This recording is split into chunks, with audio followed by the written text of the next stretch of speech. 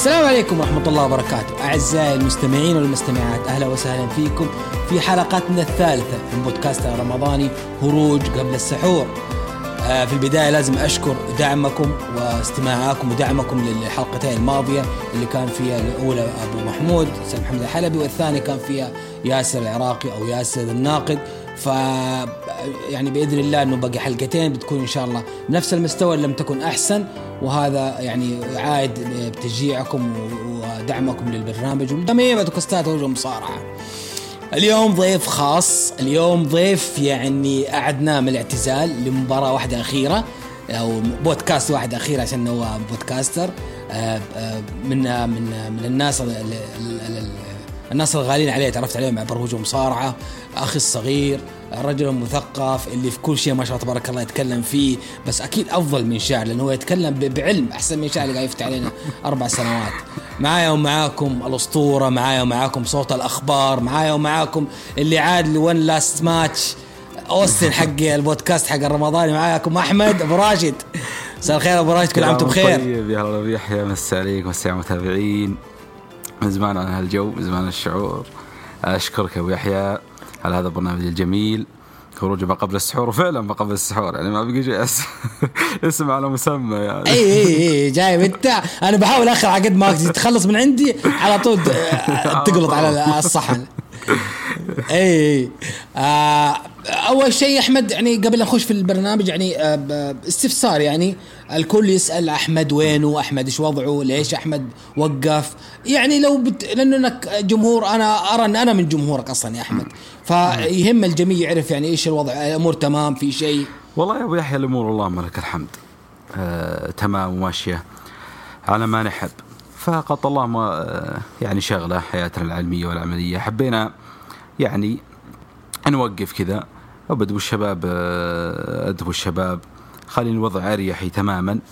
فإن شاء الله يعني متى ما حصل فرصة ثانية نعود بكل تأكيد. أنا في بيتي، هروج المصارعة بيتي وداري وعقر داري أكيد. فاستدت من الشباب والله يجزاهم خير، اسمحوا لي. فبس هذا اللي صاير، وإن شاء الله الأمور كلها على خير إن شاء الله. أهم شيء الأمور تمام؟ لا الأمور تمام الحمد لله. شاعب زعلك في شيء؟ إذا شاعب زعلك في شيء ترى هو معاه الأسبوع الجاي أجلد لك البودكاست. لا محمد يحارش دايم. طيب نود أن نعرف البطاقة الشخصية لأحمد. مين أحمد هذا اللي نسمع لنا 4-5 سنين، الصوت الرخيم، الصوت من أحمد ذا؟ أنا شفتك وعرفتك وتعرفت عليك، بس الناس اللي ما يعرفوك ولا يشافوك قبل كيش تحب تقول لهم عن نفسك؟ والله هذا يمكن قد يكون من أصعب الأسئلة. فالاسم زي ما تعرفون أحمد، يعني من سكان منطقة القصيم تحديدا بريدة، وبس من مواليد التسعينات، متابع عاشق للمصارعة. فما أعتقد إذا في شيء زود، أعتقد أنه يعني هذه بطاقة التعريفية العامة يعني. طيب أحمد، أنا أعرف أنك أنت خريج جامعة ما شاء الله تبارك الله، وأعرف أنك أنت ساكن في القصيم، ويعني تحية من هذا المنبر لها القصيم. أنا زرتها مرة واعتبرها هذه الزيارة من أفضل الزيارات لأحد مناطق المملكة في حياتي صراحة. يعني قضيت عندك يومين أنت وسليمان وهلان، الله يكثر خيركم، كانت من أجمل الذكريات في القصيم حبيبنا. طيب متى نقول أحمد بدأ يتابع المصارعة ويتملأ شغفا بها؟ والله يعني زي ما تعرف السعودية تقريبا يا أبو يحيى ما أتوقع في أحد ما قد شاف مصارعة أبد. فأنا مثل الناس صراحة يعني فتحت عيني، وحنا نشوف مختلف الوسائل. طبعا ما لحقت على الفيديو، الوسائل الحديثة ذي. أنا أذكر أنه بديت على السيديات وعيت عليها. أي تقريبا ولا بعدها النت، يعني الانترنت. يا سلام. أي فأنا بديت تقريبا كلها في النت، يعني كنا ندور المصادر، كانت شحيحة ذاك الوقت. كان قبل أذكر كان المصدر الأول اليوتيوب، قبل لا يكون فيه كوبيرايت، قبل لا يكون فيه تشديد، كان ينزلون كل شيء، تلقى مباريات كاملة، تلقى اليوتيوب كانوا ينزلون عروض كاملة في اليوتيوب. أحمد عروض كاملة في اليوتيوب لأنه ما كان في شروط تمنع، وكان ما كان في رقابة عليه. ومسلسلات كل شيء في اليوتيوب كان قبل لا يكون فيه حقوق نشر يعني. هنتكلم عام كم يا أحمد؟ تقريبا 2010 8 حواليك. فكان كل شيء في اليوتيوب، كنا كل شيء نتابع من اليوتيوب، مسلسلات من اليوتيوب، أفلام من اليوتيوب، كل شيء من اليوتيوب، كل شيء تفكر فيه من اليوتيوب.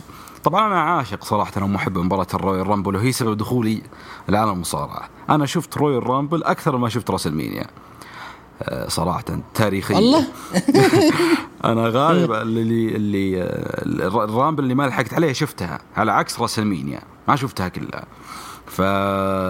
أنا عاشق كبير جدا مباراة الرويال رامبل، هي سبب زي ما قلت دخولي العالم المصارعة. فابتديت كنا نسميه مباراة تطيح فكنا في مباراة في اليوتيوب مباراة التطيح، ليه ما قلنا الرويال رامبل وعرفنا الرويال رامبل. كنت أشوفها بالتلفزيون صراحة، أنا ما شفتها في MBC أكشن، أول رامبل شفتها أي رامبل؟ 7. أول رامبل تتذكرها؟ حقت اللي افتتحها تيكر شون. تيكر شون هي اللي اختتمها تيكر شون، ولا افتتحها تيكر شون. معناته أنت لا 2007 تيكر شون صح؟ 8 افتتحها شون وتيكر 7 لا أنا أقصد تيكر وشون اللي كان فيه مواجهة بينهم مباشرة. بالختام. يا سلام. هي اللي قاعدوا النهاية، وكان أول مرة يفوز تيكر بالرامبل. يا سلام، لأن السنة اللي عقبها افتتحوا لنفسهم. فهي الرويال رامبل هذيك صراحة كانت هي البداية. وبعدها عاد صار فيه المواقع اللي توفر عروض المصارعة، وكانوا يترجمون بعد.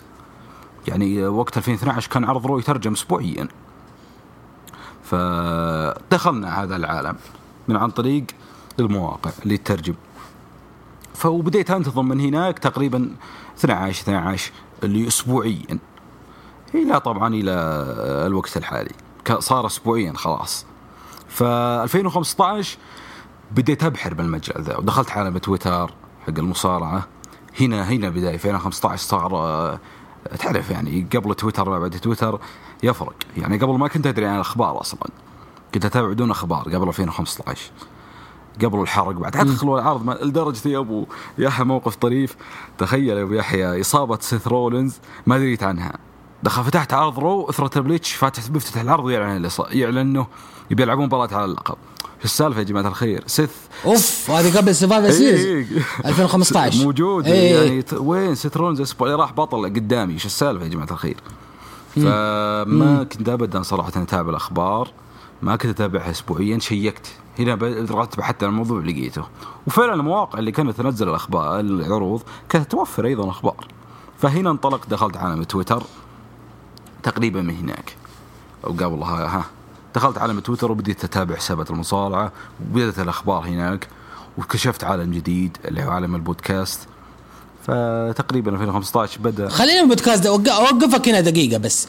أنت لين الحين ما قلت لي مين السبب إنه خلك تفرج مصارعة من العائلة أو أنت بنفسك؟ لا والله العائلة صراحة ما كان فيها أحد يتابع مصارعة من العائلة. يعني أنت بنفسك الموضوع ده طلعت عليه وحبيته؟ بالضبط. وكان تقريبا فيه الأقارب، قلت تقريبا ما في أحد ما يعرف مصارعة عندنا في الجميع قد شافها يمكن. فأنا من نفسي العائلة لأن أنا أكلمك ليش يا أحمد، لأنه أنا جيلي يعني الصغار اللي زي في عمري، كنا وقت إحنا صغار الجدان كانوا يتفرجون قدامنا. يعني جدي من الناس كان يتفرج مصارعة ويقرب لين تحت التلفزيون من كثر الحماس، الله يرحمه ويغفر له. فأنا ما أتوقع الجيل اللي في الوسط ذا جيل أبوك مو ذاك الشيء زي الجدان اللي قبل. صحيح. لا شوف أنا الولد قال لي إني أتابع مصارعة بعد ما قريب، يعني وقت قريب، بس ما كان انقطع وقتها. فكانت اللي على القناة الأولى الجميع يتابع وقتها، اللي يوم الثلاثاء دي عقد الراشد الله يرحمه، كان الجميع يتابع وقتها يمكن، بس ما لحقت عليه هذه، وبعدها انقطعوا ما استمروا. فلذلك عرفت أنا من تقريبا من نفسي بدون أحد. طيب كلمني عن بدايات أحمد في المنصة الأكبر والأضخم في الوطن العربي، هروج مصارعة. متى بدأ أحمد؟ كيف بدأ أحمد في الموضوع ذا؟ يا سلام. لأن أنا أعرف أنك قلت الحين حسابك بديت تغرد وتتابع هذا وتتابع حسابات الناس اللي تتكلم في المصارعة. إيش صار بعد أحمد؟ يا سلام. 2015 دخلت عالم تويتر، فبديت أتابع حسابات. طحت عشوائي ذاك اليوم، طحت على حسابين في المصارعة. واحد قال له متعب لو تذكر أبو يحيى، ترى قفل الحين. هذا كان حساب رائع والله، اسمه اخبار مصارعة. وفي طبعا الاخبار اخبار حسابات ثانية بعد، ومنها طحت ذاك اليوم في حساب هروج المصارعة. كانوا تقريبا منزلين الحلقة الثانية إذا ما خاب ظني، شبه متأكد أنها كانت الحلقة ثاني حلقة لهم في البودكاستات، بودكاست هروج المصارعة. بداية 2016 بالضبط. يا سلام. كانت الحلقة الأولى تقريبا الظاهر أنها بعد عرض جدة ذاك، مو ما أنا الحلقة الأولى أتوقع نوفمبر 2015 كانت. إيه بعد عرض جدة الظاهر، لأنه كان السواليف في عرض جدة. المهم دخلت شفت الحلقة الثانية، كنت أقول لوحي من قاعد يكلم كم 40 دقيقة ودي يكمل البودكاست، كان كيف في أحد كل هالوقت ذا عشان مصارع من الفاضي هذا يسوي بودكاست؟ كانت جديدة علي ثقافة كانت جديدة علي ثقافة البودكاست طلعت ما كنت أعرفها قبل. والله بدخل واسمع وجازي للوضع والله. هذه الحلقة الثانية وارجع والله الأولى واسمع واستمريت لين في نفس العام أتوقع 16 في رمضان. كان فيه هروج سكوب، كان أبو نواف يقدم هروج سكوب، والحلقة الرابعة كانت معجود. الحلقة الأخيرة كانت نزلت ليلة العيد، أتذكرها ليلة العيد كانت معجود. هناك البداية طبعا كانت حلقة صراحة اللي سمعها مؤثرة صراحة عظيمة عظيمة عظيمة عظيمة. رحلة كفاح حق الجود تدرس صراحة اللي سمعناه منه جدا جدا، فحفزتني صراحة. فليلة العيد كانت بنفس الوقت قبل صلاة العيد دخلت على جود في الخاص، رسالة موجودة إلى الآن في تويتر. قلت أنا لا هذه لازم أشوفها، أرسل لي إياها بعدين أشوفها. فكانت يعني سمعت بودكاست وتحمست والله. كانت يعني قلت لازم أشتغل مع هالرجال هذا. فكانت يعني ما أدري أسميها فزعة ما أدري ولا، المهم إني دخلت على الرجال وقتها وقل فتحت بالموضوع. عطاني قال لي، قلت أنا بنضم معكم، وأبد إني صراحة ما في شيء بارز، ما عندي شيء بارز فيه، بس إني حاب أشتغل يعني. أنا مش حاب أدخل بس أشتغل يعني معكم. وقتها يا أحمد أنت ما كنت تعرف لسه التصميم وهذا لسه ما أعرف شيء والله، ما أعرف شيء. فقال بس الشغف والحماس هو اللي قادك وقتها ذاك اليوم نتخش على الرجال. بالضبط. فقال لي جود من إنتاج فيديوهات، وعطاني اسم البرنامج اللي هو آي موفي اللي بالايفون هذا العادي ذا، تطبيق جدا جدا بسيط ما شاء الله. فحتى جود هو اللي معطينا برنامج. قال لي جيب لي كذا وكذا، أبي أشوف خذ مقطع من البودكاست من بودكاستنا وبيك نزله بيوتيوب ركب عليه مقاطع. لا تبيحها والله اني سألت سؤال ذاك اليوم موجود حتى في رسلت له قلت من وين اجيب اصور كنت افكر انه اجيب اصور، كنت اروح اتابع العروض واوقف العرض واصور الشاشه. تخيل شوف كيف يو يعني صفر حرفيا صفر. قال لا في تجيبها من موقع دبليو فيه جوده عاليه وفي دقه عاليه في كل شيء. ورحت وجبت له سويت له مقطع جاز الجود، طلبني ظهر مقطع ثاني وسويت له، والثالث نزل كان عن هروج سماك داون. ما أدري والله إيش كان بالضبط، بس إنه عن هروج سماك داون. أخذت جزء منها أو بري والله ما أدري كان صراحة، بس سماك داون كان فيه اللي أنا خابر تحليل سماك داون لأنه كان هروج مصارع يحلل العرضين كلها، البودكاست الكبير الأول ذاك. أخذت من جزء سماك داون ونزلته ونزل هو أول حلقة وأول انضمام في والله ناسي تاريخها بالضبط صراحة بأي شهر، ولكن نفس العام ذاك. فابتدت من عندها وبتلت على الشغلة ذي، أسمع البودكاست أخذ جزء منه أركب عليه أنزله باليوتيوب. لين يا طويل العمر دق علي ذاك اليوم جوز سلطان، قالوا لي نبيك تسجل هروج ليست حلقة كين وفامبيرو. كان هروج ليست كله طلع فيه قبل يبداحم ودحوم من اكس تي ايرا كان تذكره، وطلع ضار جست بعد محمد جست بس عليهم بالخير كلهم.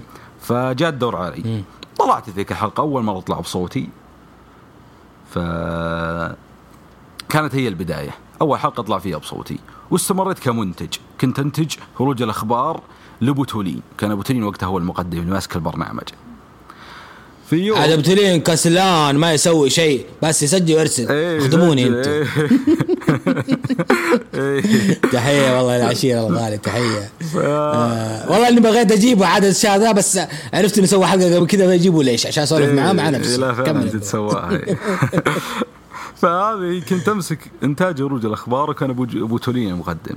فجأة طال عمرك دق علي السلطان. كان وقتها ابو تولين بيروح للحج الظاهر مع الصحة. دقيقة هذا كله انت تصميم حتى الان؟ اي تصميم كله تصميم. ما طلعت الا مرة بصوتي بس اللي هي هروج ليست هذه حقت كينو فامبيرو. هروج ليست حقت كينو فامبيرو تمام. اي موجودة الحلقة في اليوتيوب حتى الان صح؟ اي الظاهر موجودة بس عليها كوبي رايت شكلها حذفوها اليوتيوب. ايه او انا موجود ايام التهور حقكم. ايه كان احط كل شيء يحط مقاطع ما يهمك شيء ولا طول المقطع طول ما عندكم مشكله اساسا شركه ابونا. لا عقب 10 ثواني لازم 10 ثواني لازم حوسه.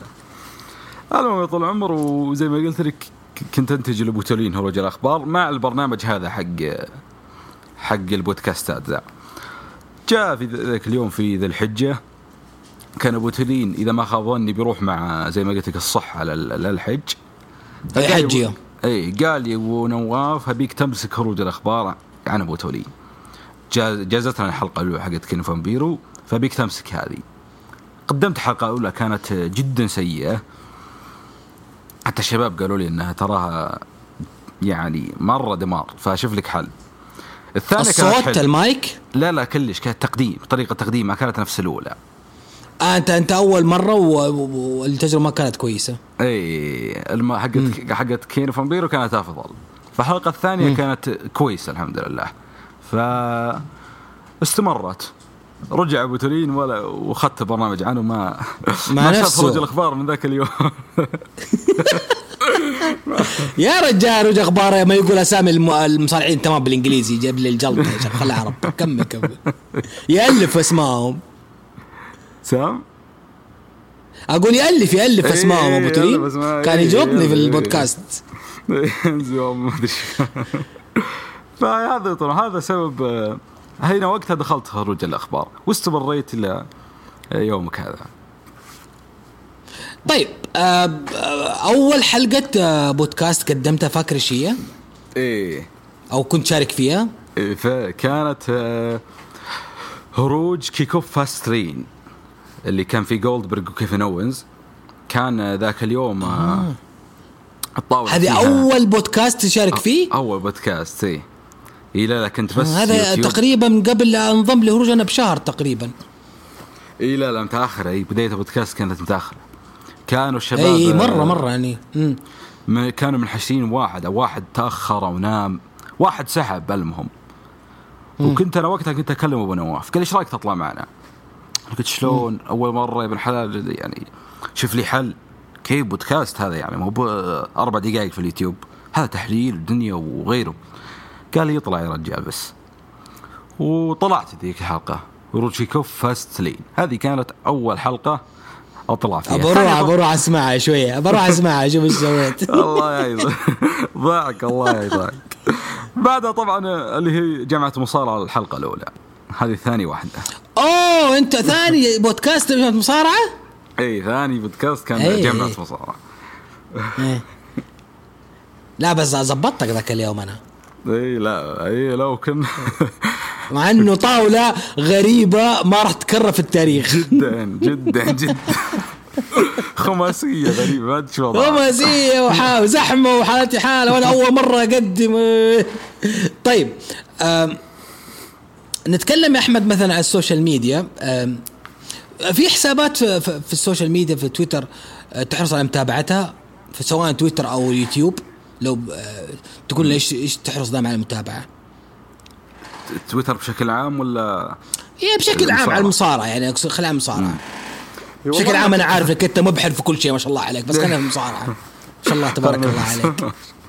فلذا أنا طول عمري كنت أتابع حسابات الشباب كلهم حتى حساب شاعر كنت أتابع من زمان. كنت أسمع بودكاست أبو 10 دقائق. هنا السؤال دقيقة هنا السؤال من أول من أعطاك فولو باك من العيال مين؟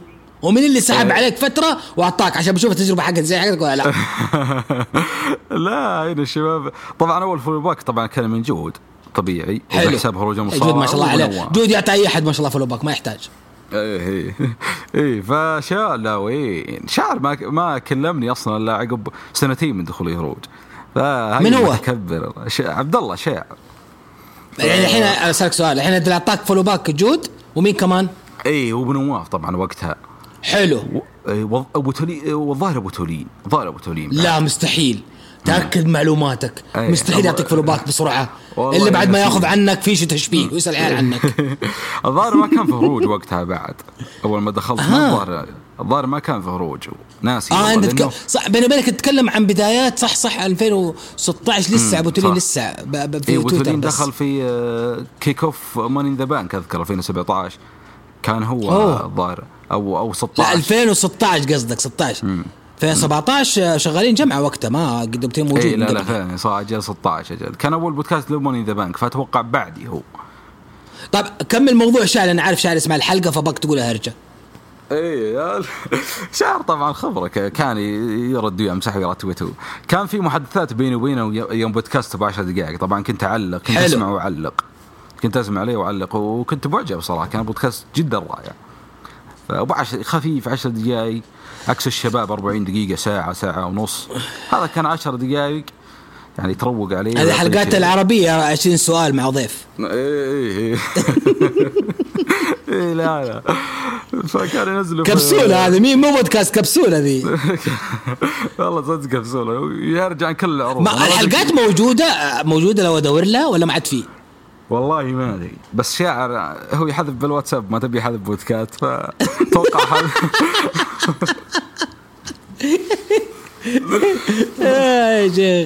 طيب أنا من الناس اللي يعني لك مكانة كبيرة تعرفها يا أحمد في خاطري ومستمتع في جميع تجربتك في إضافتك في كل وقت. أنا من الناس اللي كنت من أنحشر في شيء تصميم ولا شيء أقرب شيء أحمد وما شاء الله تبارك الله إذا فاضي يخلص لليلة بس عاد إذا مشغول عاد أعرف إنه عنده شغلة ما راح يخلص ليها. لكن كثير والله ساعدتني يا أحمد. بس أبكلمك على موضوع تعلمك التصميم وتعلمك البرامج. أرى أنك أنت بدأت من الصفر في الموضوع ذا بسبب هروج المصارعة. مرة صفر بديت من الصفر. جبيتك جود اللي علمني كيف أجيب الصور وكيف وش البرنامج اللي حق المونتاج اللي هو حق الايفون البسيط هذا يعني جدا بدائي. بعدها اقترح علي جود انقل للسوني فيجاس وحمله في اللابتوب. طبعا حملت السوني فيجاس في اللابتوب تعلمت عليه تعلم ذاتي يعني. جود ما كان يعرف الفيجاس بسبب انه يستخدم الادوبي الظاهر حق في الماك. جود ما يستخدم الويندوز فلذلك حملت الفيجاس تعلمت عليه تعليم ذاتي وانتجت عليه أول حلقة. طبعا قاعد الرفع حقها 4 ساعات ما أدري ليش رفعتها بصيغة خطأ. المهم كلم جود قال لي لا ارفعها بعدل الصيغة. فكله تعليم يعني حرفيا من ذاتي من اليوتيوب ومن يعني من واحلى ما في جود انه يعلمك من اي بي صبور. جود يعطيك واحدة لين تخلص ما شاء الله عليه باله وسيم ما شاء الله تبارك الله. اي لا فعلا اي بس ما كان زي ما قلت لك ما كان عنده الفيجاس فذاك ما كان كنت لازم انا مجبر اني اشوف لان جود ما كان يستخدم الفيجاس اصلا. اي من اليوتيوب ومن الحلقات على مر الزمان يعني بكل تأكيد تعرف. فمن الصفر حرفيا الى شيء يعني ممتاز الحمد لله. الحمد لله. طيب نتكلم عن موضوع آخر على موضوع مجتمع المصارعة العربي في السوشيال ميديا.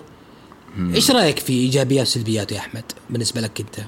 أعرف أن لك تجربة كبيرة في المجال ولو بمراقب. أنا أعرف أنك أنت ما تخش في جدالات مع أحد بس دائما أنت ما شاء الله تبارك الله مراقب ومتابع وملم بكل الأجواء ما شاء الله عليك. إيه لا أنا ما أغرد ولا يقول شيء بس إني أعرف يعني أدخل واجه وأنا منبش.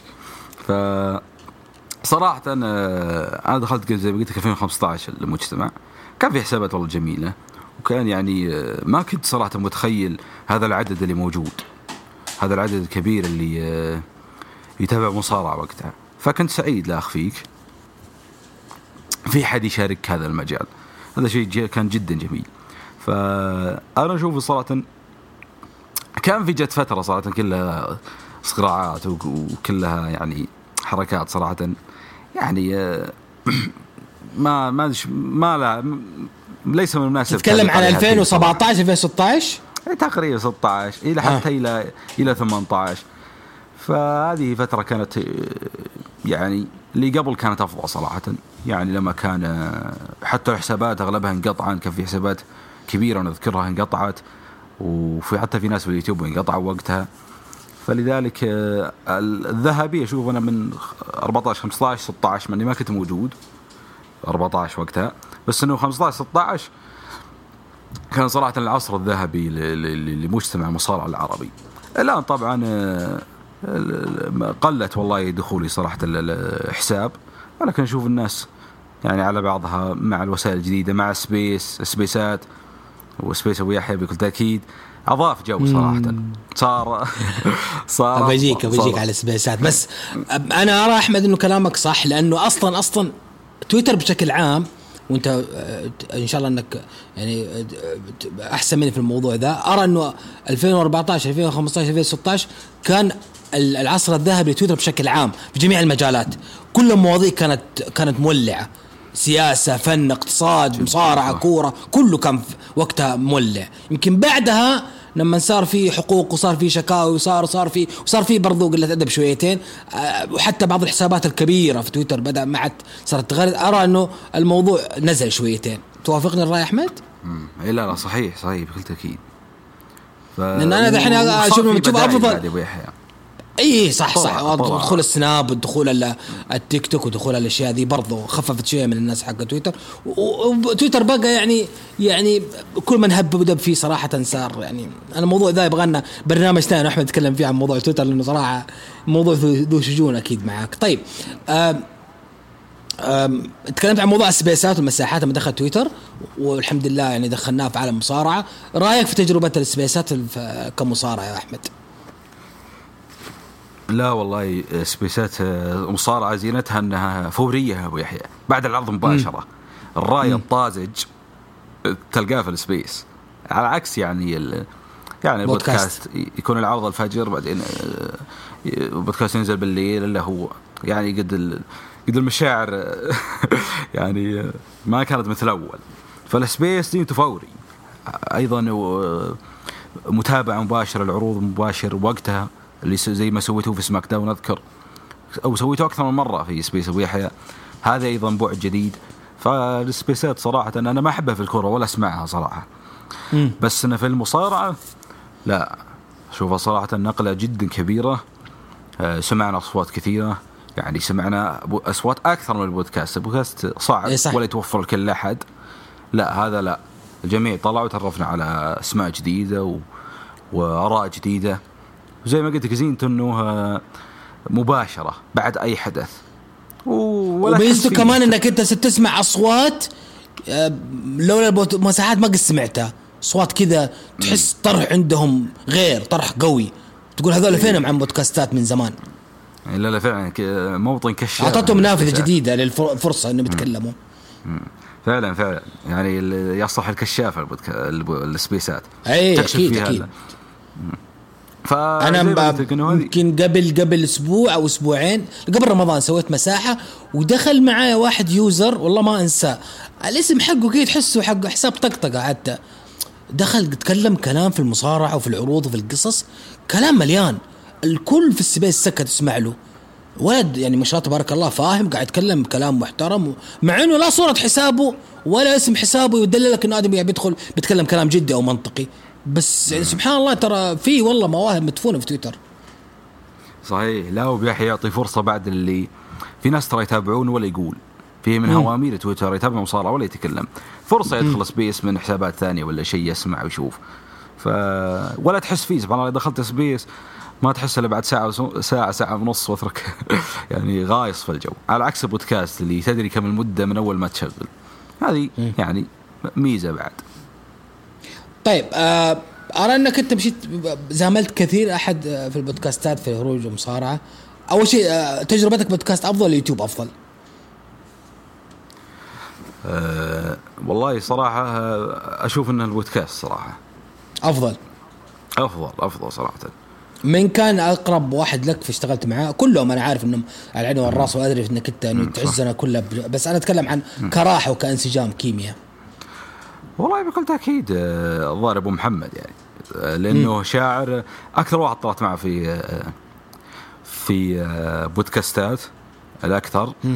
وزي ما قلت لك فيه واضح يعني التناغم بيننا في الموضوع ظاهر للمستمعين، والثنائية حبوها الناس يعني، فهذا أهم شيء، يحب الناس لها وإنه إعجاب الناس فيها. يا أخي بس خففوا الشفرات، والله ما حد يفهمكم ترى في الشفرات ترى. والله أنا أقعد ألف الموضوع وأوقف بودكاست وأرجع لهرجة من البداية برضو ماني فاهم إيش الشفرة، وتضحكوا طب إيش في يا عيال قولوا لنا طيب. لا شفراتكم ما أدري قبل هذا بدأت تكملوها في البودكاست بشفرة أعرفكم. طيب إيه أنا داري البودكاست أنتم مشكلتكم كمان في وقت التسجيل كمان في البودكاست في الواتس شغالين، أنا عارف. طيب نتكلم عن منتج المصارعة بشكل يعني من يوم ما بدأت حتى الآن، لو بتقسم تقييمك للفترات أو الفترات اللي تفرجت فيها المصارعة، نتكلم عن الفترة الأولى، الفترة الوسطى، الفترة الحالية، إيش تقيم التجارب اللي عشرت فيها المصارعة في خلال 10 سنوات الأخيرة، 12 سنة الأخيرة؟ صح. من ناحية القصص، من ناحية النجوم، من ناحية العروض، من ناحية البناء، من ناحية حتى الشغف. صحيح. طبعا بكل تأكيد أن البداية لها يعني طابع خاص بكل تأكيد. أول تجربة وأول رسلمانيا وأول عرض، يعني أول رسلمانيا تشوفها مثلا بعد بناء طويل تحمس لها، فالبداية طبعا أكيد لها حماس. بس أنه طبعا ما لحقنا على للأسف، هذا الشيء تحسف عليني، ما لحقت على عصر المصارعة الذهبي، ما كنت موجود وقتها اللي هو في التسعينات. كان ودك تكون موجود وقت التسعينات يا أحمد؟ بكل تأكيد. لأنه كان فيلم منتج بسبب منتج التسعينات. الآن المصارعة لها دور، لأن المصارعة أصبحت تقدم عروضا على اسمها السابق، مو بسبب إنه العمل جيد. حنا نتابع دبليو إجبار، يعني كنا إجبار، يعني ما تقدر تقطع لأنه بناء على المنتج السابق. الإرث اللي سوته في التسعينات إن الحين ماشي عليه. هلا أقول الإرث اللي بنته الكبير في التسعينات هي اللي كملت على دبليو، ولا كان مدينة اختفت من زمان. اي بالضبط، صحيح. وهي اللي خلاها اسمه كبير وتجيب عقود كبيرة وتجيب أشياء كبيرة. فالجيل الذهبي ما لحقنا عليه للأسف. لاحقتنا على الجيل يعني بعد البي جي تقريبا. البي جي كان في العروض ميتة بس ما كنت أتحمس لأنه أول العروض ذي ثلاث عروض ميتة، الشخصيات ما فيه، كنت أتحمس معه يعني أسامي جريت كالي، تحمس مع أسامي جدا سخيفة يعني بسبب أنك كاجوال يعني بالبداية. ففي الأساطير ظهورهم كان يعني يضفي شيء كبير جدا لنا. الاندرتيكر، كين وقتها، أنا والله ما محبين كين ترى صراحة. كين شخصية ما تكرر. إيه، من أحد المصارعين المفضلين والله كين. فأول اسم تعلقنا معه فعلا وكان ولحقنا عليه اللي هو سي ام بانك. لذلك سي ام بانك كل من تابع بوقتي له علاقة خاصة متعلق فيه جدا. ثورة سي ام بانك. فجت فترة بانك الأسطورية ذيك، وبعدها ولعت الناس والعروض وعادت العروض فعلا. المصارعة تقدم شيء فترة ذهبية فعلا. وبعدها بعد ما أخذ البنك مدة وفترة رجع ذا روك وعداوته مع سينا التاريخية وشون مايكلز وتيكر وشون مايكل وترابل اتش وعودة بروك ليزنر. يعني فعلا كانت الفترة ذي بداية الألفية إلى تقريبا 2017 كانت فترة تاريخية لعالم المصارعة صراحة. فهذه هي الفترة أنا أشوفها هي الأفضل من بين اللي تابعتهم طوال السنوات القليلة اللي تابعت فيها المصارعة يعني. طيب أنت مؤيد مقولة إنه بنك برومو حقه رجع الناس المصارعة؟ بكل تأكيد صراحة. لأنه زي ما قلت لك أول اسم يطلع فعلا اسم من اللي حنا شفناهم واللي حنا بدينا معهم من البداية. ترى إذا بديت مع مصارع من البداية عكس لما تجي جاهز تلقى أوستن قبل لا يولد، كان قبل لا نطلع على الدنيا كان فترته يعني ذهبية. فما تكون متعلق صراحة علاقة كبيرة مع مصارع طلعت على الدنيا هو بارز أو هو أسطورة، أو ولا مصارع أنت شفت البداية حقته مثل سيام بانك. يعني سيام بانك صراحة حقبة تاريخية في عالم المصارعة بالنسبة لنا طبعا احنا المتابعين الجدد. طيب خلني بسألك السؤال التاريخي بس. آخر شيء كان الرسلمانيا، شفته ولا ما شفتها؟ لا الأخيرة لا والله. طيب أكيد جاتك أصداء إنه على الأقل شفت أوستن وأوينز، لو بتعلق على عودة أوستن بعد 19 سنة من الغياب. في ناس قالوا إنه عودها ما لها داعي، يعني ما يعني تاريخ أوستن خلاص حقق كل شيء، ليش يرجع؟ وكانت الاعتزالية ممروك على قول مشاعر كفاية ما يحتاج تسويها. في ناس قالوا لا العودة حلوة وجابت أجواء في المانيا وأنقذت المانيا بالضبط. والله أنا متحمس صراحة، إن شاء الله بشوفها بكل تأكيد.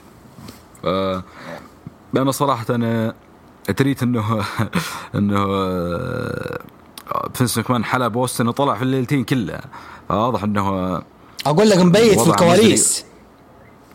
بات هو وتيكر في الكواليس، تيكر يومين طلع وأوستن يومين طلع. أنا ضحكت عليه يوم دريت إن تيكر يومين طلع، بالعادة الهول فيم يوم واحد بس، ليش طلع من ليلتين؟ فواضح إنه ما في أي فقرات في الرسمين. فأنا صراحة أنا أرى أنه اعتزالية أوستن جدا عظيمة صراحة. حرام يكسرها يفرط فيها، خصوصا أنه جت فرص قبل مع سامي أفضل يعني من تكسرها مع كيفن أوينز. طبعا كيفن أوينز له تقدير واحترام بكل تأكيد. فأنا صراحة من عدم المؤيدين لها، يعني يبقى الاعتزالية تكون له أفضل، وقدم مع كيفن أوينز فقرة تاريخية وبرومو طويل، مو بس استانر وتمشي، لا قدم فقرة تاريخية تكون مخلدة في رسمين. طبعا أوستن أكثر واحد سعيد في الدنيا بعد اللي صار يعني، وأعتقد ويحيى نرضى والكيفن أوينز بعد تجديد العقد الأخير، لأن عقب ما جدد قريب على حسب ما أعرف بداية السنة زلبوه كثير، فعطوه هذه تعويضة ورضاوة عقد يعني. ترى ان الموضوع انا بنفسي اشوف انه الموضوع فاد اوينز وفرحه له، ويعني بصمه كبيره في مسيرته. في ناس يقول لا اوينز نجم كبير لا تجيب له لاعب مصارع معتزل. ايش رايك؟ بس ويا حمالي السؤال، من اللي فاز اوستن. اي اوستن اي لا هينا يعني اشوف انه انجاز جدا ضخم وتاريخي لكيفن أوينز زي ما قلت لك. ومين ايفنت رسلمانيا مين ايفنت رسلمانيا يا شيخ. في ناس ما جاء من المين ايفنت ترى. في ناس اي لا فعلا يوم سيام بانك يسفل بكيفن أوينز شوف الحين، لا اعتقد انه انجاز صراحه ما اتوقع يتكرر لأحد ثاني غير كيفن أوينز، ورضاوة جدا جميلة من دبليو كيفن أوينز بعد هذه السنوات الطويلة من التزليب ولا من عدم إعطاء حقه صراحة. طيب أهم شخصية حاليا في عالم المصارعة هي رومان رينز ترابل شيف. حاليا أكمل تقريبا سنة ونص أو سنة وستة شهور، سنة ونص تقريبا من يوم ما رجع، وأكثر من كذا بشوية، من يوم ما رجع وأخذ اللقب وبدأ مسيرة مع اللقب، والآن معاه اللقبين، لقب دبليو لقب اليونيفرسال. قيمني تجربة رومان من أو بدايتها لنهايتها بشكل كذا موجز، وش رأيك فيها؟ والله سبينا رومان رينز كثير قبل ولازم نشيد فيه. عروض سماك داون اللي شافها حقت كورونا كان يعرف ايش يقصد. بعد ما رجع رومان رينز اللي عرض سماك داون يعني أحدث نقلة ميب طبيعية في العرض ما ينشاف. كان فيه رو، فيه الاندرجراوند، وفيه شغل، وفيه أول عروض البولهيمن، وكان فيه سيث شغال وقتها المسايح أول ما بدت. سماك داون طافي. سماك داون ما كان فيه بس سترومان وبري وايت وتخبيص حقهم مرة. فأنا كنت في هروج سماك داون وكنت لازم أشوف العرض، ملزم أشوف العرض عشان البودكاست. مجبر. إيه فكان العرض جدا جدا جدا مائت إلين طلع رومان رينز. رومان رينز صراحة إنجاز وتغيير شخصية ونقله نوعية للمصارع، صراحة شيء جدا يفتخر فيه رومان رينز قدام. رومان رينز الأولي اللي كنا نطالب كثير في تغيير شخصيته والحمد لله تغيرت فعلا، كنا نرى أن فيه الإمكانيات على الحلبة وحتى خارج الحلبة فعلا. فكان واضح أنه طبعا كنا ندري أنه فينس راح وده يخليه يستمر في رسمينيا من لقب من رسمينيا مع اللقب، ولكن ما كنا نبيه بالشخصية الأولى. فلما الشخصية ذي أنا راضي صراحة تمام الرضا أنه رينز يكون حامل اللقب، خصوصا بعد النهاية العظيمة جدا في رسمينيا الماضية، بهذه اللي قبلها يوم ثبت براين وإيج دبل. التثبيت كنت شفته بوش قوي شخصية رومان وقتها جدا جدا جدا جدا صراحة. ولكن ما كنت أتمنى الرسمين هذه تكون مع بروك ليزنر. العداوة انحرقت واحترقت أسوأ سلسلة بين المصارعين قد تكون في التاريخ. كل مبارياتهم خايسة، ما في ولا مباراة زينة، يمكن لا حقت سمر سلام توقع بس. لا أنا عن نفسي أرى مباراتهم الأحلى مباراة رسمية 31. حتى الآن أعشق ذيك المباراة. حلوة، لا حلوة أعشقها لأنها كانت أول مباراة، وكان رومان شباب نشيط وأكل جلد وأكل سوى سيلينج لبروك ليزنر مو طبيعي، وكان حتى في دراما في المباراة وغير دخلت كمان سيث. كانت مباراة عظيمة ذيك. هو لا يوم بروك ليزنر نزل قفاز كان فيها جلد حقيقي فعلا. ودخلت سيث يعني من أعظم اللحظات اللي شفتها أنا في رسمية صراحة. طيب آخر شيء ذحين نتكلم عنه التنافس. أنا بتكلم مصارعة منقفة عشان في أشياء ثانية بتكلم فيها. التنافس اللي كان بين AEW و WWE من يوم ما بدأت AEW، وإيش رأيك فيه من البدايات والريتنج والكلام هذا، وحاليا الحدث الأكبر اللي هو عودة كودي WWE وهو أحد مؤسسين AEW؟ والله يشوف أنا صراحة ما كنت أتابع الصراع من البداية، خبرك إني أنا فقط يعني WWE بحت ما أتابع غيرها. متى بديت أتابع عروض AEW؟ لما دخلت هروجست قبل عودة بانك بكم شهر تقريبا. عروض AEW أنا أشوفها، وكنت دائما أقول الشاعر عن النقطة دي في جست، كلها عبارة عن تدخلات، عن يعني ما يجي أي برومو بدون مقاطعة، ما يجي أي فريق يدخل الثاني، كل الشغل عصابات، الروستر مليان متخم، يحتاج بكل تأكيد عرضين وفصل. إذا ما ودهم يسوون درافت يكون في داينامايت جزء، وفي اللي هو رامبيج جزء، زي ما الظاهر ما كانت تصحح لي أبو يحيى كانت تسوي WCW في مع نايترو، والثاني شو اسمه ثندر كان في كانوا كلهم يطلعون، ولا كان في جزء اللي ما طلع هناك يطلع هنا؟ لا كان في شوية أحيانا دمج، أحيانا جولدبرغ يطلع في ثاندر، أحيانا بريت هارت يطلع في ثاندر. لا ما كان في روسترين. فكنت أنا قلت لك كنت أتمنى يكون في النوع ذا، يكون الفصل الغير معلن من AEW بسبب تخمة الروستر. فقدموا أخذوا أسماء كبيرة، حسرات صارت عن AEW، وصلوا مرحلة ضخمة جدا بعد التعاقد مع براين وسيم بانك عندهم. ولكن أعتقد أنه جت مرحلة الذبول صراحة. يعني الاتحاد خلاص توقع الآن أنه وصلوا المرحلة العليا، الآن حان وقت النزول في اعتقادي. على آخر عرض أنا شفته الآن ما تابع والله آخر عرض AEW إيه شفت شفت المين ايفنت؟ لا أنا قلت على آخر عرض شفته وقتها. أنا قاطع والله الآن صراحة. أنت قاطع؟ إيه أنا ما شفت، لا ما أشوف AEW. إيه يا أخي آخر عرض الله يسلمك وطول عمرك ما دريت تصير في المين ايفنت؟ لا والله. المين ايفنت كان مباراة بين سوزوكي وساموا جاو، فاز ساموا جاو، أخذ لقب ROH التلفزيون، دخل عليه واحد طويل كبير زي قناة كالي وجلد ساموا جاو.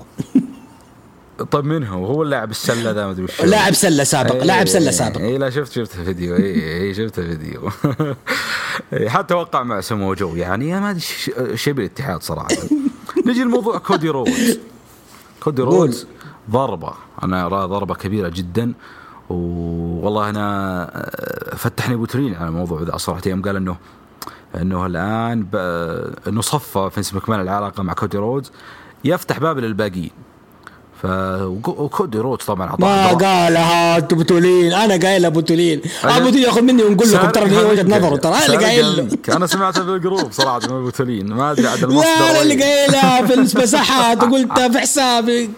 يا اخي يسرق افكاري، هو شاعر والله جابوا لي المرض، هم اللي يسرقوا افكاري دائما. اجل زرفها بتولين ومسجل دقيقتين يعني انها من عندي الكلام يعني. اقول لك متحمس. فصراحة أنا هذه نقطة جزت لي، أعتقد أنها فعلا هي صحيحة. وكودي رودز عطاه دراما، حب الحلبة وأنه هذا بيتي ومكاني، يعني زود عطاها حبتين صراحة شوي. فضربة كبيرة. مؤسس دبليو ترابليتش المزعوم سابقا يرجع الآن لدبليو. صراحة أنا أراها خطوة بتأثر على سياق الحرب. طيب ترى أنها ذكية من فينس حركة إنه يجيب واحد زي كودي يجيب الناس اللي في اي دبليو. وترى برضو من جهة أخرى إنه ممكن بالمعامل اللي شايفين إحنا كودي أول هذا أسابيع معامل كودي مين إيفنتر، ما يحتاج كودي الحين حاليا راس براس مع سيث رولينز في فرو، ما يحتاج. فحاليا كودي قاعد يعاملوا فينس معاملة إنه نجيب إيش، نجيب رجول الباقين. إيه يعني شوف يا اسمعي يا جارة. إيه. طيب أنا دائما عندي نظرية إنه اي دبليو، وحتى ياسر كان معي الأسبوع الماضي قال إنه اي دبليو ماشيين في الطريق الغلط، اللي هو في يوم من الأيام يبدأوا يتدهوروا ويصير فوضى الموضوع. أنت مع الرؤية ذي؟ لأنه الروستر صار ثقيل وكثير وفرص صارت قليلة، وفي مصارعين صاروا ما يحضروا العروض. أتوقع الأسبوعين الماضي كان بانك مو في بانك بس صار الأسبوع هذا، فيبين لك إنه في مشكلة في العرض. لا صح، هي لا أنا قلت لك إنه وصلوا مرحلة الذروة مع بداية ظهور براين. الآن حان وقت أتوقع النزول، وأتوقع إنه في كلام إنهم مزعلين على MGF المين إيفنتر عندهم نجمهم الأول اللي صنعوهم صناعة AW خالصة. في ظاهر مشاكل الآن بينهم على حسب ما عرفت. يعني يبين لك إنه فعلا قد يكون المستقبل مظلم. طيب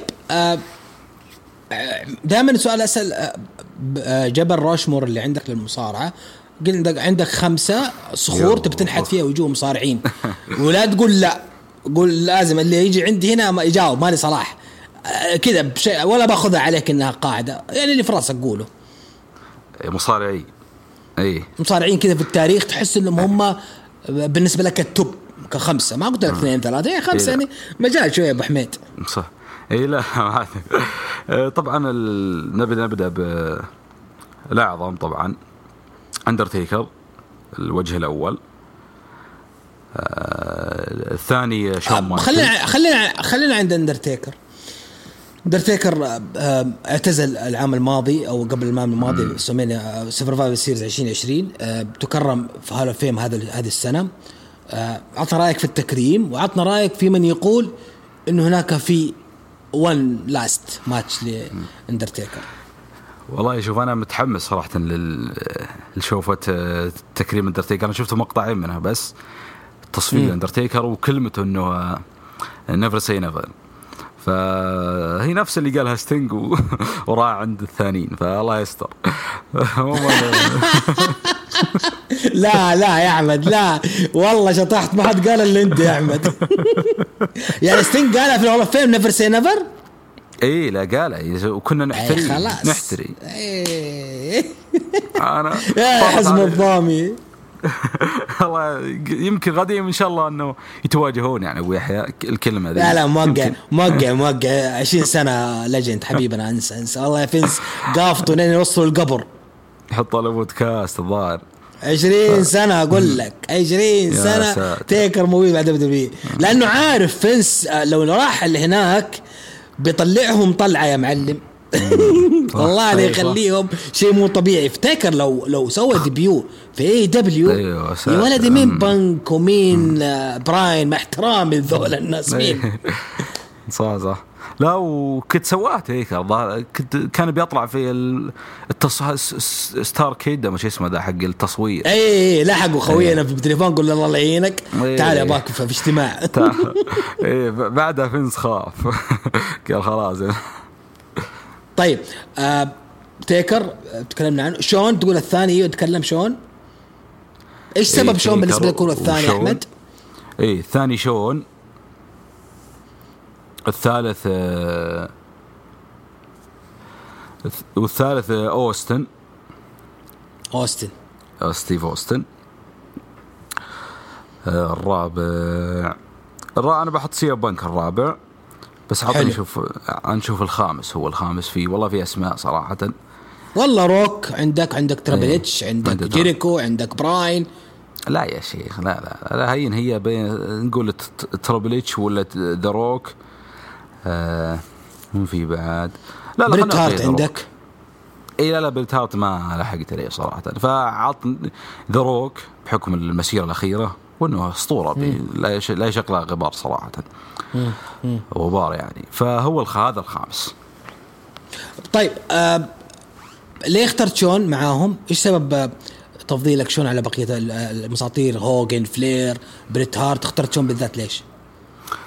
لا شون أنا من أحد أكبر المعجبين بشو مايكل. شو مايكل مختلف تبيع على الحلبة تبيع على المايك يعني. وخصوصا أنه مسيرته أنا كنت موجود كنت شايفها يعني. فهذا أحد المعايير. ثاني شيء لأنه فعلا يستحق. شو مايكل اللي قدموا لنا في آخر مسيرته اللي قدموا لنا في السابق بكل تأكيد يعني لازم تحطه في أي توب 5 ممكن يتكلم عن المصارعة يعني بشكل عام. من أفضل أحد أداء يطربك على الحلبة أداء بين الخمسة أي أحد كذا تقول إذا في مباراة أعرف إنه بيستمتعني شون مايك بكل تأكيد شون مايك. والمايك لا مايك ذا روك صراحة ما في زي روك. لا مايك ذا روك. طيب خلصنا مصارعة يا أحمد. إن شاء الله أنك ترجع لنا قريبا بودكاستات مكانك موجود أكيد. طيب تكلم عن الرياضة كرة القدم. أعرف أنك أنت مشجع نصراوي تائب شبابي حاليا. هذه من مصادري الخاصة أنا. شلون الشباب معاك في آخر السنوات؟ تكلم عن آخر بطولة الشباب نتكلم عن السوبر 2015 حتى الآن 6 سنوات 7 مواسم. والله 7 مواسم جدا كثيرة أبو يحيى. 7 مواسم صفرية موضوع جدا يزعل. خصوصا الموسم هذا. الموسم الماضي طبعا كان الدوري الموسم الماضي أنا كنت أقول لك دائما كنت أقول لك أسهل دوري الشباب ما حققوا كان العام الماضي. بالضبط. وأنا قلت لك في هروج متذكر أنه أتوقع أن الشباب ما راح يحقق الدوري 15 سنة قدام. فكانت فرصة جدا ذهبية صراحة الموسم الماضي. وكانت أفضل عودة للرئيس يقفل فيها الملف أنه رجع بدوري ما هو بأي بطولة. لكن للأسف ضاع. الموسم هذا كانت فيه فرصة أيضا. كان الفريق يلعب الدور الأول بشكل جدا جدا جدا خرافي. وكنت هايط في الفريق ومتحمس صراحة. كان بس الشتوية تعديلات فقط. فطبعا سبحان الله هذه الشتوية ذي مع الشباب دائما وبال على الفريق. فالفريق تشلح في الشتوية للأسف وظهر بمستوى هزيل جدا بعدها. فأيضا راحت فرصة السنة هذه. راحت أيضا فرصة في كأس الملك يعني. الموسم القادم آخر فرصة ممكن الشباب يحققها لأنه راح يكون آخر موسم اللي يفر بنيكا مع النادي إذا ما جدد. فالموسم الماضي لازم أي بطولة تحقق. أنا صراحة ضد من العودة من كأس الملك لأني ما يعني الكؤوس صراحة هذه الأندية قصيرة النفس ما أعتقد أنه أنت ترى أنه بطولة الدوري محققة فريق تعيد له الروح تعيد له انتعاش تعيد له شوية من تاريخه. الكؤوس يعني يعني الكؤوس أتوقع إنه 2017 حقق اتحاد كأس الأهد 2018 حقق كأس الملك بعدها اتحاد سنتين في مناطق الهبوط فما أثر على الموضوع. بالضبط بالضبط حققها يعني اتحاد أكثر مرة في أزماته ولا سوى له شيء. أي صح يعني حققها 3 مرات بعد 2009 بدون أي دوري. فالدوري هو فعل هو المقياس، خصوصا والشباب كون نفس طويل الموسمين الماضيات، أصبح يمشي وينافس يروح. يعني الشباب الدور الأول خسر ما خسر في البدايات أول مباراتين وبعدها انطلق. اللي هي حقة التسجيل اللي قبل يعني تسجيل اللاعبين. الشباب هو الفريق الوحيد السنة هذه اللي هزم الاتحاد جدة. بالضبط. يا سلام. وهزم كل الفرق. ما خسر من أي فريق كبير. الدور الأول الأربعة، دور الثاني انقلبت كلها. فكانت أعتقد أنه الشباب جاهز فعلا تحقيق دوري، لأنه كون نفس، أصبح فعلا يعني ما أصدفت سنة مثلا السنة الماضية قلنا والله عشان المنافسين والدنيا وكورونا وصل لمراكز متقدمة بعدين طاح. الآن الموسم هذا نفس الكلام. إذن فعلا الفريق أصبح جاهز ويملك نفس طويل لتحقيق بطولة الدوري، وهي فعلا البطولة الحقيقية اللي ممكن يرجع فيها الشباب.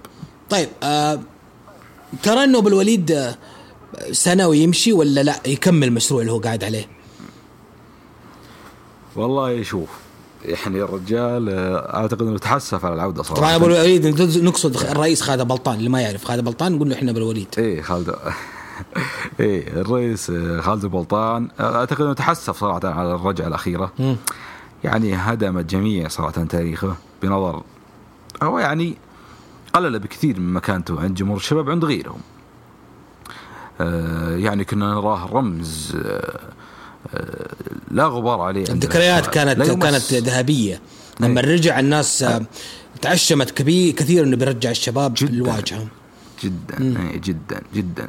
طب ايش اللي تغير؟ الفلوس موجودة وكل شيء موجود، ايش اللي خلى خالد بلطان المرة دي مختلف عن المرة الأولى؟ ما أفكار يحملها قديما خالد بلطان.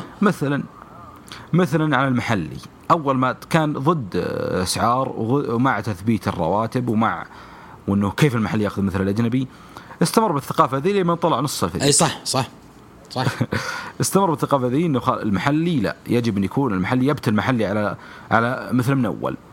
لا الزمن. وبعدين البلطان عنده عيب، أنا أرى إنه عيب العناد، وإني أنا متمسك برأيي ومتمسك بفكري. يعني موضوع يقاله، أنا سمعت تصريح له ما أدري هو صح ولا غلط، يقول إنه من أسباب فسخ عقد إيقاله أو انتقال إيقاله للهلال إنه خلف كلامه معنا، قال بعتزل دوليا بعدين برجع المنتخب، فهذا زعلنا إنه ما له كلمة. فأرى إن الموضوع مرة كبر بزيادة البلطان وقتها. لا فعلا هو زعل، وقال أنتم إحنا موقع مع اللقط إنه موقعين معك عارفين يعني انك معتزل دولي، يقولوا انه مشاكل رواتب وغيره. سبحان الله، يعني ما ادري صراحه، كل اللاعبين طلعوا كلهم هم السبب، يعني ولا واحد السبب النادي، غير منطقيه صراحه. عاد انا من هذا المنبر اشكركم والله على اي قالوا صراحه، ما قصرتوا معنا صراحه، جماهيركم كثيره والله الشباب علينا.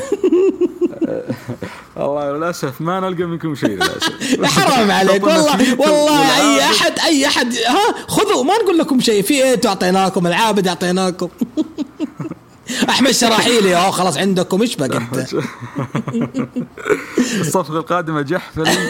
أيوة جحفلي، ومين كمان يا ربي، وخذوا معاه طبعا مين والله عندنا باقي، والله نعطيكم نرجع لكم الحمدان تبغون. كان صالح الشهري المفروض. اي والله صالح كان من جد جايكم، بس عاد الإصابة الله يشفيه ويرفع عنه. طيب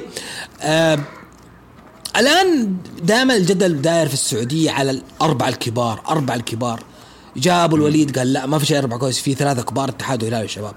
انت مع اي واحد تروح فيها؟ والله شوف، انا ضد هذه المقولة صراحة، وارى ان سبب تراجع وتأخر الكرة السعودية. أنا زي ما قلت لك دائما أرى أن الكرة السعودية للأسف محصورة شوي بال4 هذه، لازم تشجعها ولازم يعني ما تقدر تطلع في ميولك عنها للأسف. فالتعنت على موضوع ال4 والاصرار عليهم ومعاملة غيرهم تختلف عن البقية، وإصرارهم على ال4 زي ما قلت لك، وإصرارهم على عدم ضم الشباب لهم. أنا ما أدري ليش ما ينضم الشباب تكون 5. ما ادري ايش السبب صراحه، مع ان الشباب تاريخيا وبطولاتيا افضل من بعض الانديه اللي يعتبرهم من 4 كبار. موجود. نعم فعلا. يعني الشباب عنده آسيا غيره ما عنده آسيا. الشباب يعتبر الفريق السعودي الوحيد هذا التاريخ اللي حقق بطولة خارجية بدون ما يلجي مرمى أي هدف للتاريخ. لازم أقول هذه صح. ولا يخسر يتعادل سجل نظيف يعني. أي ولا من الطناخة الشباب راح أخذ آسيا من جدة. طناخة يعني فريق كبير يعني. أنا ما عندي مشكلة راح أخذها من جدة.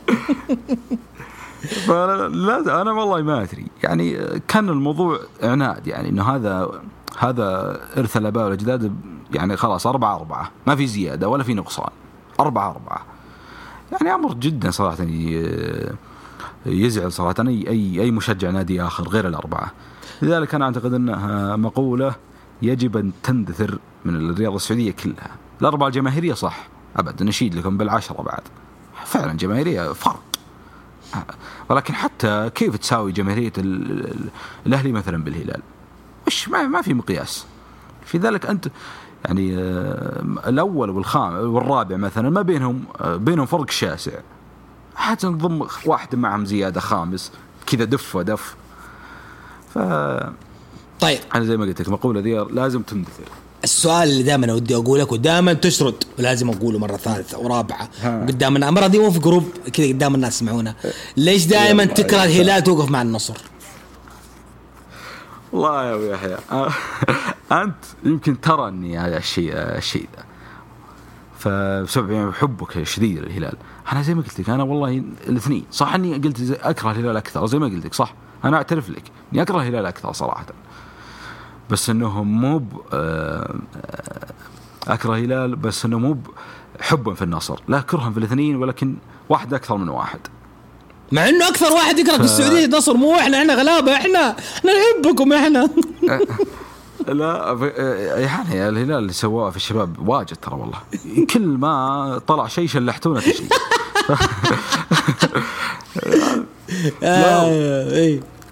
لا وإنه اتهام دائما نادي الشباب إنه تبعيته مع الهلال فهذا الشيء يا أخي مو إحنا اللي قلنا يا أخي النصراوية يقول أنتوا تبعية يا أخي حقد علينا تحقد علينا إحنا اي لا فعلا فزي يقولك يعني اذا اتهموك الناس تبعيه النادي فتكره طبيعي ذاك النادي فجأة.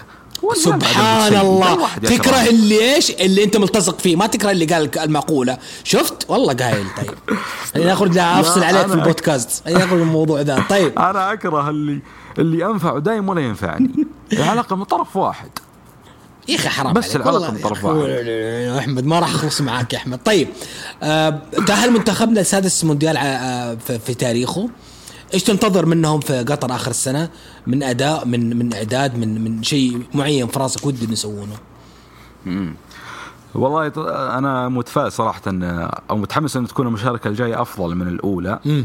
طبعا العناصر انا من الناس اللي يقول ان الاولى افضل والمستوى الاولى افضل. تتكلم عن 94 انت؟ لا خلينا 18. 2018 كان عناصر افضل شيء.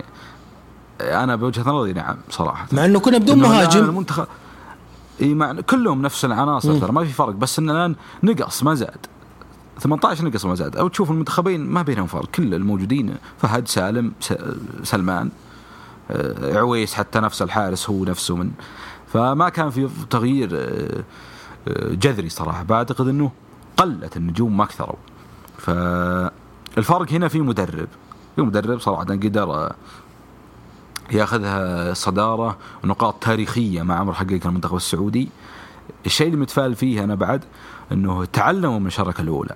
يعني المشاركة اللي قبلها كانت 2006 فرق الجيل كامل الجيل كامل راح 2006 فالآن لا الجيل الأول الجيل هذا هو نفسه اللي لعب 18 بكل تأكيد الخبرة أكبر.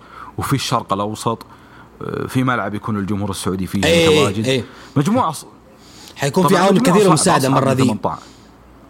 ترى إنه هي فرصة ذهبية لاستغلال الحدث بأقصى يعني إمكانيات نسويها في هذا الحدث جدا فرصة ذهبية ما راح تكرر. أنا صراحة أبدا مجموعة السابقة 18 كانت أسهل وأسهل مجموعة قد لعبها السعودية الظاهر في تاريخه كانت جدا جدا سهلة. المجموعة هذه متوازية صراحة يعني لو تشوف المجموعات الثانية تقول هذه أسهل واحدة طبعا باستثناء حقت مجموعة إيران وأمريكا، هذه حفلة هذه. عادي أقول لك اليوم ميسي مصاب، ممكن إصابته تغيب عن كأس العالم. إيه سمعتها. أنا عارف إنك أنت لك يومين تدي على السجاد، أنا داري. فإن شاء الله أنا اللي يتمناه إنه الخسارة تكون خسارة محترمة يعني صراحة، 2-1 2-0، فهذا اللي أنا بيه صراحة من المنتخب. طيب التأهل ما ظنتي. الله يوفق المنتخب إن شاء الله. أنا متفائل بالجيل هذا، متفائل إن شاء الله إنه بيقدموا شيء يعني يوازي الدعم اللامحدود من القيادة، ويوازي الدعم الكبير من الاتحاد السعودي وزير الرياضة.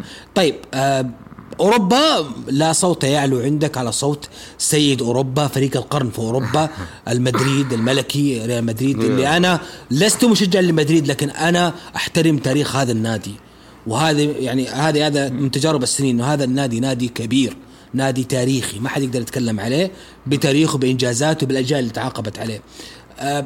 أول شيء كيف شجعت مدريد، ورأيك السنة هذه في اللي ساير في مدريد مع الحكومة بنزيما مع انشيلوتي الجود فاذر الإيطالي انشيلوتي؟ والله أنا شجعت مدريد صراحة. أنا اللي طبعا الحقبة اللي بدنا فيها تقريبا على الكرة الأوروبية كانت حقبة الدوري الإسباني. كان الدوري الإسباني في عزة وقتها، كانت الجزيرة أول ناقل تذكر 2004 أخذوا الحقوق. فهنا ابتدت الناس وتشوف، وبدينا مع ميسي من البداية، وشفنا هدف ختافي مباشر. كانت يعني خلال البداية هي فعلا ذيك، كان الأضواء كلها على الدوري الإسباني. الإيطالي خلاص ذبل، الإنجليزي يعني كان في مستوى بعد، ولكنه ما كان زي الدوري الجديد هذا اللي يجذب الناس. أنا جذبني صراحة الدوري الإسباني، رحت الدوري الإسباني، شجعت مدريد ما أنا كان في عز برشلونة ذاك الوقت. صراحة ما أذكر كيف الطريقة يعني، ولكنه جت كذا. أنت ما لحقت الجلاكتيكوس بعد جلاكتيكوس شجعت صح؟ بعد مين؟ بعد عصر زيدان وفيغو ورونالدو، بعد شجعت مدريد. بعد. وهذا اللي أنا مستغرب له، أنت جيت على عز برشلونة شجعت مدريد. فعلا قد يكون إرث النادي له دور. قد يكون إرث النادي له دور، مع إنه لاعب المفضل كان في برشلونة وقتها، أو انتقل برشلونة قدام تيري هنري كان في برشلونة. وأنا لا أخفيك ترى شجعت برشلونة في 2009 في الأبطال عشان هنري يأخذ الكاس. الحمد لله جابها، كانت آخر فرصة هنري قبل يعتزل. 2006 راحت للأسف، كانت قهر. لازل تقول إنه 2006 أرسنال كان أجدر بالكاس، وأنا برشلوني وأقولها صراحة. 2006 كان أرسنال مع الطرد كان أقرب للكاس لولا اللخبط صارت الشوط الثاني. بالضبط. لا وكانت أعتقد أن راح تكون كرة ذهبية لتيري هنري. لو مع أنه في كاس عالم يختلف الموازين شوي، بس أنه ولو كان يستحق فعلا. يعني هنري وصل كالنهاية كاس عالم يعني وأخذ الأبطال، لأن الأبطال ذيك كانت نسخة هنري بامتياز 2006. جدا لو كملت في النهائي، وترى عنده كانت فرصتين، لو سجل منها هدف بس 2-0 أرسنال انتهت المباراة. أنا أتذكرها في كورة اللي شاتها من الطرف وصدى واحدة انفراد مع فالديز، برضو دخل عليه فالديز وصدى، كانت كرتين واحدة منهم انهت المباراة على برشلونة.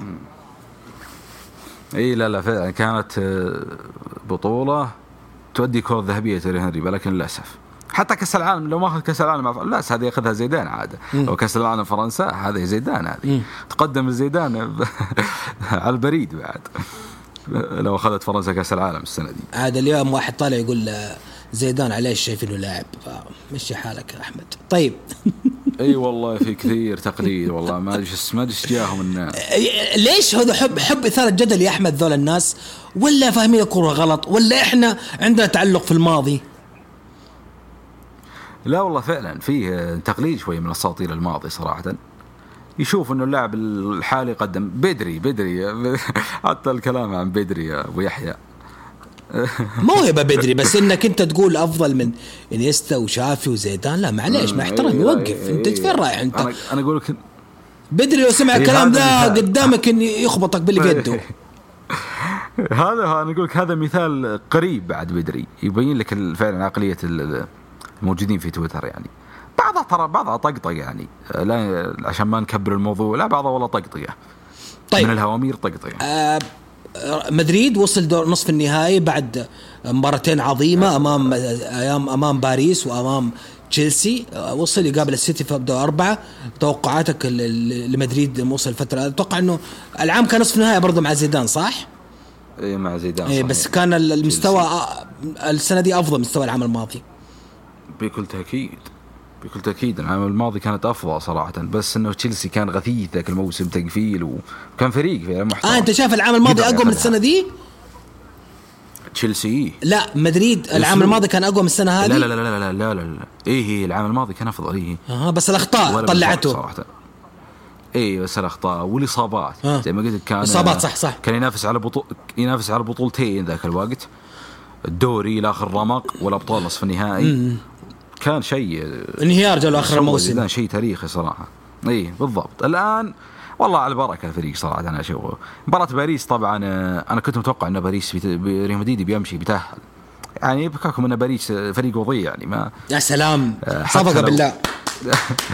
أنا الشعار ده قلته من سنين والله يا أحمد، من أيام المنتدى عقد برشلونة ولا زالت موجودة وتتأكد كل سنة. إيه وريمونتادا ضد رديف اليونايتد بعده. أي حق يعني راشفورد. فريق والله لو يجيب ما يجيب مستحيل يحقق الأبطال. عكس السيتي اللي شوف قرب قد يكون قريب السنة دي. بالنسبة لريال مدريد الموسم هذا طبعا الملام الأول الرئيس ريال مدريد ما قدم أي ميركاتو بعد 2014 يذكر. أي ميركاتو اللي جاب فيها ذاك الموسم اللي جاب فيه خمس رودريغيز ونافاس أذكر وقتها، كان هذا آخر ميركاتو محترم ريال مدريد فعلا. وجاب كروس بعد كروس كان موجود بعد كأس العالم، فهذا آخر ميركاتو محترم ريال مدريد. أشغلنا في البرنابيو هالسقف اللي ما أدري شو بيقدم صراحة. حرم النادي من صفقات كثيرة، وكان حقق الثلاثية ولا صفقة يا أبو تولي يا أبو يحيى. كان يودي مراته إعارة ويرجع مراته من الإعارة. فعرفيا بيريز ساعد الجيل الموجود، ستر عليه الجيل الموجود، يبي فلوس بيأسس بيزير البرنابيو بشكل جديد. وحرم النادي صراحة من صفقات كبيرة. النادي الآن تراه ماشي على البركة، وسطنا شيب، أظهر ما فيه كرفخال، يعني حفلة بشكل مو طبيعي. لازم بديل. الهجوم لازم هجوم. في نيوسس ما يعتمد عليه، قدم موسم تاريخي أول موسم هذا، بس الآن ما يعتمد عليه. فلا بد ميركاتو محترم السنة ذي بعد حرمان طويل سنوات من بيريز السنة الموسم القادم عفوا. طيب كلمنا عن اقترابه من الليج هذا الموسم ونصف نهاية مع السيتي في الأبطال. اي يا سلام. الليغا طبعا اتوقع انه حسمت بعد المباراه العظيمه مع بعد مباراه بشبيليه اتوقع خلاص الموضوع انتهى. بالضبط صراحه صح. وخساره برشلونه بعد لا ما لازم تقولها، برشلونه مو منافس يا اخي. الله يديك كمل يا اخي. برشلونه مو منافس يا اخي. هذا بالنسبه للليغا اتوقع انه خلاص يعني حسمت. الابطال صعبه والله صعبه صراحه، لدرجه اني ما اقدر اتوقع فيها. بكل تاكيد هي تقدر تقول 70% للسيتي، بس يبقى 30% هذه قد يكون سيناريو يحدث مثل ما حدث مع باريس، مثل ما حدث مع السيتي، مثل ما لعبوا قدام إشبيليا. لعب ريال مدريد. انت محتاج نفس الروح في مباراة السيتي عشان تفوز، غير كذا ما راح تفوز. بالضبط فاهم. غير كذا ما راح تفوز. خصوصا السيتي مرعب، يعني فريق السيتي اقسم بالله الحمد لله انه ما عنده مهاجم السيتي. أي صح. الدنيا السيتي لو جاهم كريستيانو بداية السنة خلي الوفاء ينفعه الحين. اي والله اللي سواه كريستيانو اغبى قرار في مسيرته. رجع الفريق اطلال، ما في فريق اصلا. كان اخذ الذهبيه يا رجل ويحيى كان حسم الدوري واخذ الابطال بالريوس مع كريستيانو. ما كل شيء جاهز الفريق، كان ناقص قطعه ناقص هو كريستيانو بس. لو مع السيتي يوصل الكرات هو قاعد ما يسوي شيء نهائيا. انا قاعد قبل ما اشوف النصف نهائي كاس الاتحاد الانجليزي جيسوس قاعد ينفرد بليفربول، بس مو مهاجم اللي يبرد خاطرك. لكن بيجيهم بيجيهم الفايكنج السنة الجاية يوم الفايكنج. طيب والله عقب الإصابة الأخيرة لا بيرجعونه يضبطون أتخاف. طيب أحمد تختار لي برضو 5 توب في الكورة قبل لا نخش على آخر سؤالين. طبعا تيري هنري 1، ميسي كريستيانو، زيدان طبعا، الخامس هذه يبي لها تفكير، من يحط الخامس؟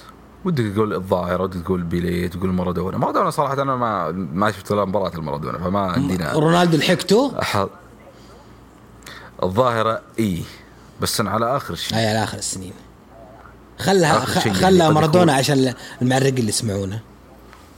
معرق ودي أحط جارث بيل الخامس بس لا هذاك حق الجولف، هذاك الراشبر حق الجولف. طيب سفرة السحور تدعي معهم 4 من تدعي في السحور 4.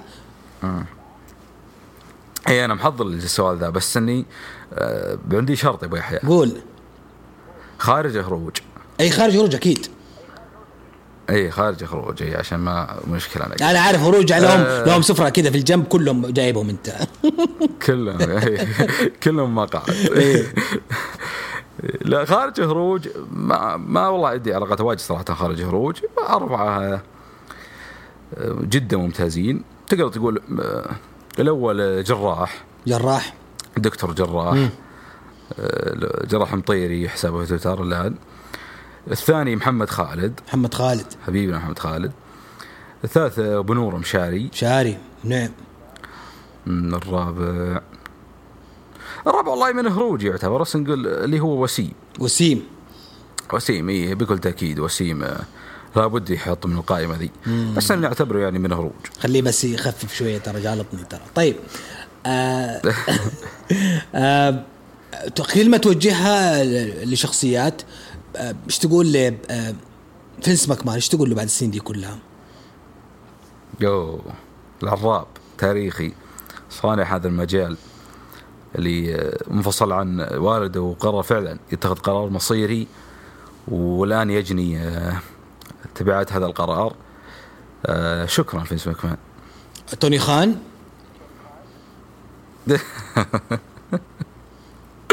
أجلد. شكرا والله بس عشان بنك ولا والله فالباقي يعني ما أعتقد أنه عنده شيء.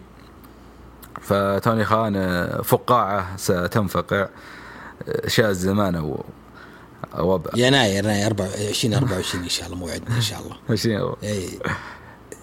أنا موجود يا توني خان موجود. طيب إيش تقول عن هروج المصارعة؟ والله البيت والدار وكل شيء صراحة هروج المصارعة. يعني ابن هروج المصارعة ومن هروج المصارعة والبداية والنهاية وكل شيء هروج المصارعة. ما نقول إلا يعني أنا جزء من هروج المصارعة وأفتخر بهالشيء. طيب شاعر يا محمد ويسمعك دحين فضبطه هو قاعد يسمعك دحين في السيارة. لا شكرا محمد ما قصر معنا والله حتى في الختامية ما قصر معنا وفي طوال المسيرة اللي في هروج والتسجيلات والبودكاستات والمشورات خارج هروج وداخل هروج فما قصر محمد. طيب الطاولة العربية جود وفيصل مغيصيب بالتوفيق لهم والله يعني موفقين. خطوة عظيمة حقت شاهد عقبال إن شاء الله اللي دائما أقول هالجود عقبال ما تعلق رسميا هناك في قلبها إن شاء الله بإذن الله. دائما يستعرضون الطاولات من جميع اللغات العربية إن شاء الله. السنة الجاية بإذن الله يكون جود إن شاء الله موجود هناك في القاعة. وأنا قلت له إن شاء الله كمان مكتبك في ستانفورد بإذن الله يكون جنب فنس إن شاء الله. يستاهل. طيب آخر شخص أسألك عنه أبو يحيى. يا حبيبنا وعلمنا كبيرنا يزعل علينا بعض الأحيان بس إن شاء الله عزيز وغالي أحمد والله مبطين صراحة ما شفناك للأسف وجه الوجه، ولكن إن شاء الله لنا لقاء إن شاء الله بإذن الله. أحمد شكرا على الوقت أعطتني إياه من وقتك اليوم، شكرا على إضافتك الحلقة اليوم. الحلقة اليوم يعني أنا عارف أنك أنت يعني بعد محاولات شوية وافقت تطلع معانا، وهذا شرف لي وإضافة كبيرة للحلقة. عندك كلمة ختامية، معاك المايك.